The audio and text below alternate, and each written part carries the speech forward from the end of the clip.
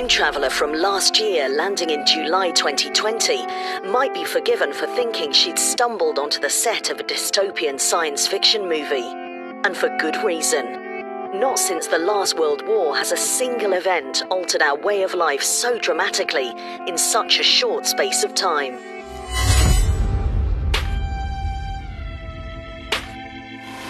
From the onset of the COVID-19 crisis, Investec Focus has been documenting this seminal moment in a series of discussions with experts in a broad range of disciplines, all of which you can listen to in full in previous episodes of Investec Focus Radio. In this series, we shine the spotlight on a specific question that runs through these discussions. Will this surreal detour in human history lead to lasting changes in the way we live and work, how we think about money, or even the dynamics of global trade and the political economy?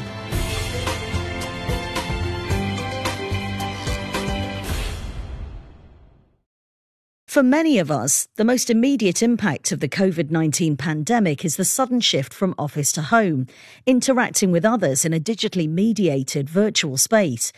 We've effectively been enrolled in a crash course in digital literacy.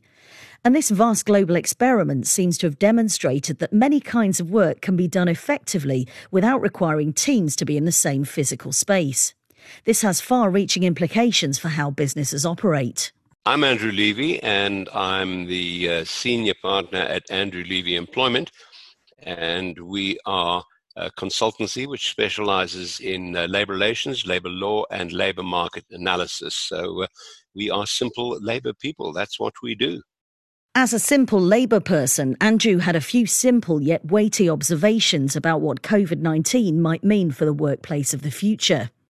The old model of the worker who comes to work from 9 to 5 and sits at his desk and does whatever he does is also going to disappear, because employers are going to realize that they don't need to see their employees every single day. And when they need to meet with them, they can do it via electronic media, which is usually much quicker and much more effective. And this means that work can be done from almost anywhere for knowledge workers and people like that.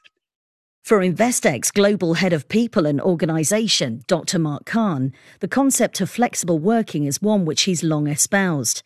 Mark pointed out that by compelling us to work remotely, the lockdown has effectively forced us to question traditional assumptions about how work ought to be done. Flexible working will be so much easier.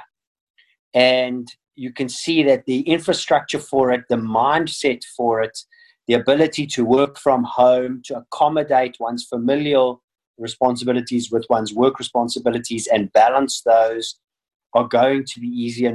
It's creating a much greater integration between our home lives and our work lives. So from a diversity and inclusion point of view, I think it's very positive for the world. But before you get too attached to your newfound habit of attending every meeting in your comfiest pair of tracksuit bottoms, it's worth reflecting on the notion that some organisations are more conservative than others. We should also consider that our brains are programmed to extrapolate forward from our current circumstances. This point was well articulated by Dr. Dan Crosby, behavioural finance expert and author of the New York Times best-selling book, The Behavioural Investor. In our June 4th episode on Focus Talks Radio, Dan spoke of a peculiar psychological trait. It's known as durability bias, which is the human tendency to project the present moment out into the future indefinitely, and to think that the future will look a lot like the present. So what you have right now is a lot of think pieces and a lot of articles and a lot of prognostication saying, the realities that we're currently experiencing, like work from home, will persist at their same levels into the future indefinitely. I don't think that's the case.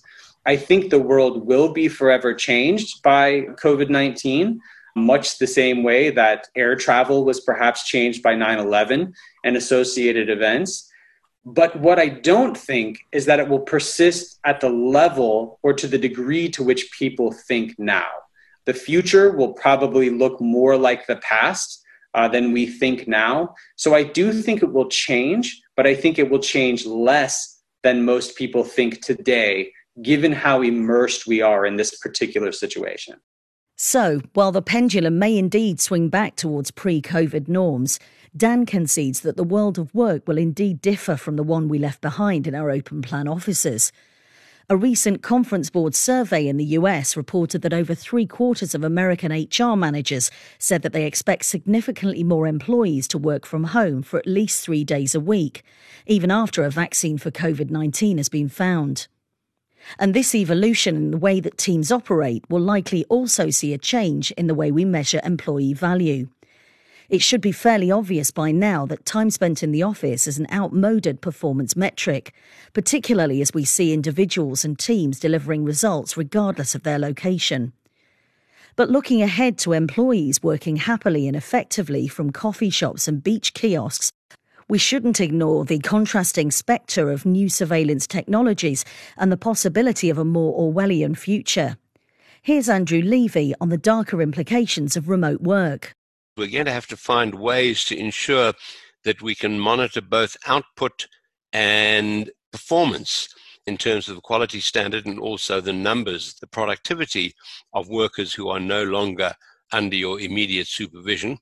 And I've no doubt that in point of fact, we are going to find electronic means of monitoring, which are much more invasive, much more effective than the boss occasionally casting his eyeball over acres of workers. There are going to be obvious issues which will be raised in terms of personal freedoms and privacy and electronic surveillance, which is going to be quite oppressive, I think, in many respects. So, is 2024 likely to look like Orwell's 1984? It's a plausible scenario, at least in cases where employers are unwilling to depart from top-down control structures, but it's by no means inevitable. Investec's head of careers, Nicola Tager, believes that bringing the best out of people under remote working conditions, at least in her own organisation, requires a more fluid working environment and a more human approach. This in stark contrast to the more mechanistic, algorithm-led approach that some organisations may choose to adopt. I think it's requiring a different leadership style than we've naturally always seen, which has been around driving this high level of performance, high level of activity and efficiency, to a far softer approach at times around really understanding the context that people are finding themselves within and allowing us to see a lot of patience and a lot of empathy from the leaders in the organisation. And some are doing it exceptionally well, and at other times we're seeing leaders battle. The leaders that like quite a lot of control or leadership style that likes to micromanage, I think they're really battling with understanding what true value is going to mean during this period of time as well. So we're going to need to think differently, not only about how we measure the value of work, but also how we reward it. And along with new ways of compensating workers, companies will undoubtedly be reviewing another significant overhead, the rent. Here's Andrew Levy again. We're going to have to rethink on an evolutionary basis the way in which we not only assess performance, but the way in which we reward performance. So I think we're probably going to become far more output-based in terms of determining wages. But employers will certainly find it easier to get what they pay for. They will also find, of course, that they don't need such large premises any longer. They don't need to pay rent so much.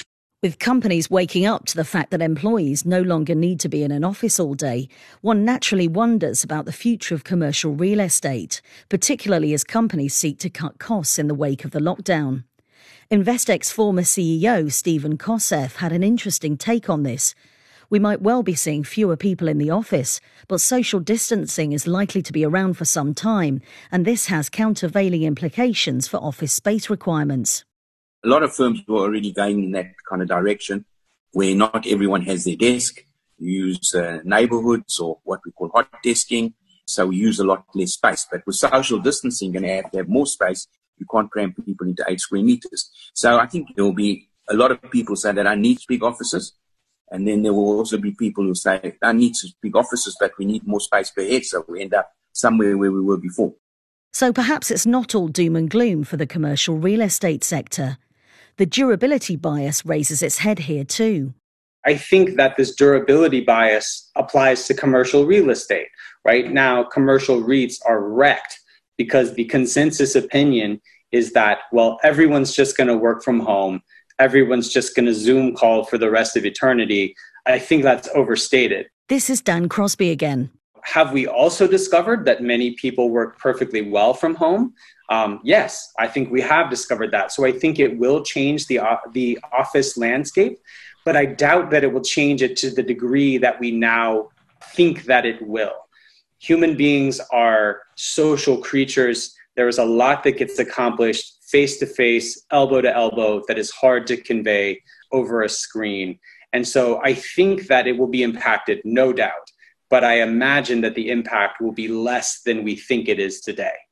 But it's not just about whether our current workforce will return to the office or stay at home. COVID, more than anything else, is going to fuel or accelerate the rate of outsourcing, of working from home, of getting labour inputs from anywhere around the globe. That was Andrew Levy. Investec's Nicola Tager picked up on this too, adding that in addition to expanding the pool of prospects when it comes to hiring, the possibility of remote work also challenges traditional ways of thinking about jobs and vacancies. We've always thought of a job market in a very local way, and based on the fact that we now understand how remote organizations can operate, I think we'll be able to hire people across the world. So the spaces that you'll look for skill will be totally different. The second thing in the recruitment front that I think will be changed forever is our definition of capacity. When we think about human resource and the capacity it brings to organizations, we think in a very linear way around recruiting permanent individuals into permanent jobs.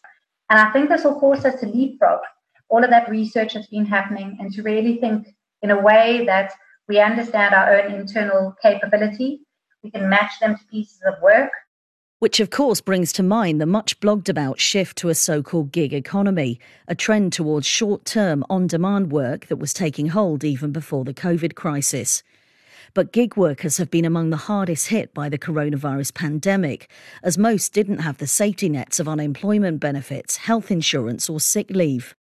We asked Mark Khan whether COVID could indeed have the effect of deterring rather than accelerating the trend as more workers seek the safety of permanent employment.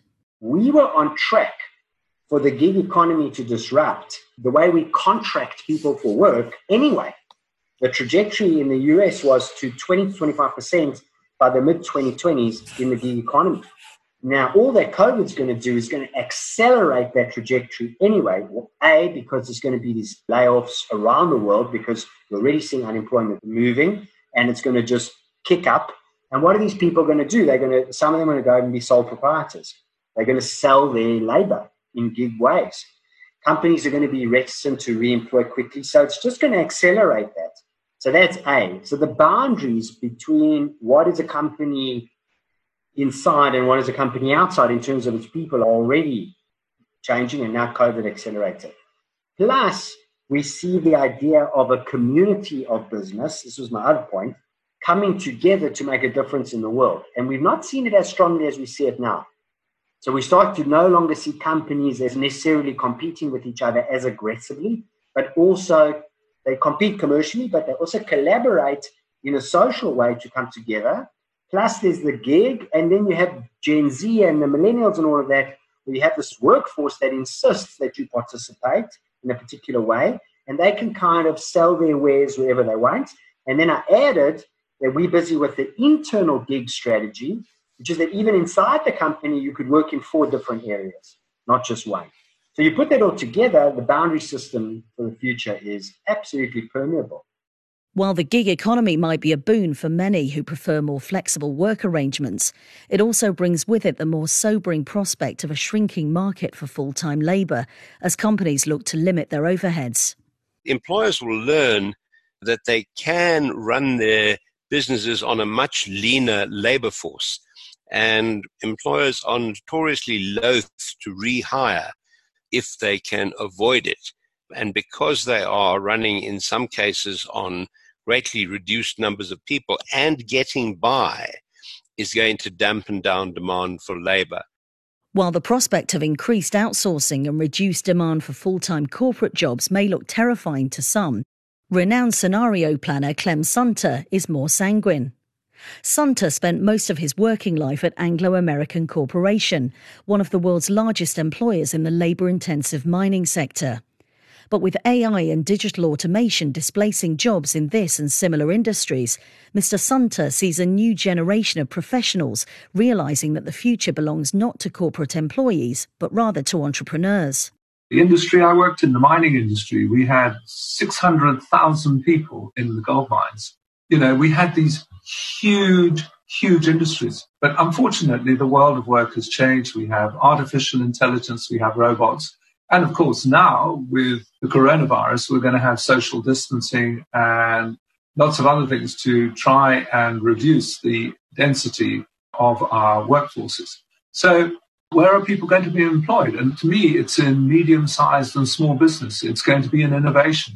It's why Americans, before the pandemic struck, had an unemployment rate round about sort of 3.5%, whereas Europe was sitting at 6 to 10%, depending on the country. And it's all to do with the fact that America has been a much more resilient country. It's also younger. On his home continent of Africa, Mr. Sunta had this to say, and one can easily extrapolate the insight to emerging markets in general. Africa is a very young continent. And so what's going to save Africa is innovation and the growth of medium-sized and small business. And yes, you will still need the large businesses. You'll still need the infrastructure, the electricity and other things. But the major contributor to employment will be entrepreneurs.